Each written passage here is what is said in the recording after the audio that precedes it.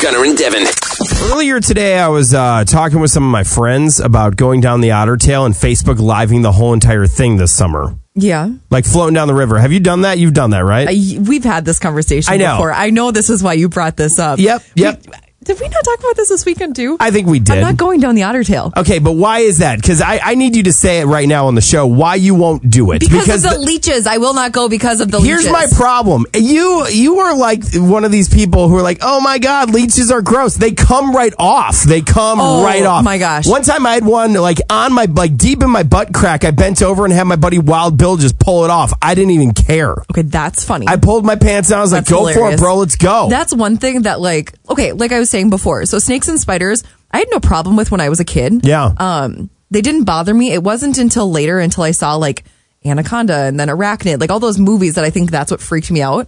But leeches have scared me since day one. When I was a kid, I lived with a lake in my backyard. Okay. And so you would think you would be totally fine with this? No, because some lakes have more than others. Sure. And the one I grew up on did not. Like I never ever had one in that lake ever. But some of my other friends, when I grew up going to their lakes, would have stuff where we'd go to the river, and they've freaked me out forever. But Otter Tail is full of them. For the last 8 years, you never hear people coming back without them. Whereas like Red Lake Falls, they have a river, and you don't ever hear of people. It's just not as common. There's less leeches and STDs floating around. Okay, when people say STDs floating around, STDs don't really float down a river. They don't. It's just. And here's the deal. Okay, some people like to party on the river and hook up a little bit. That's okay. Yeah, have you ever hooked up on a river before? Have you lived? I have not, actually. Okay.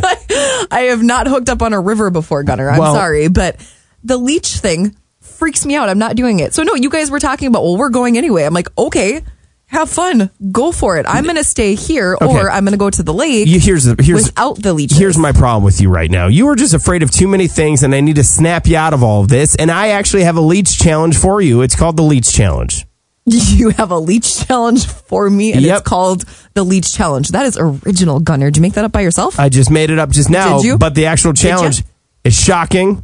I'm not doing it. Why? Okay. Why are we so focused in on the things I'm afraid of today? Because I'm aware that there's a lot of them. I know, but I'm trying to help you be a better person. But I don't feel the need to be a better person. Okay. Gunner, I'm not doing any of this. The spiders and the snakes and the leeches, not doing it. If you and our friends want to go tubing down the Otter Tail, that's great. You should go and do that. But here's the thing. I want you to... Why? I don't need to be there. I want you to have fun. I have plenty of fun without going into a leech-infested river. You want to know what I'll do?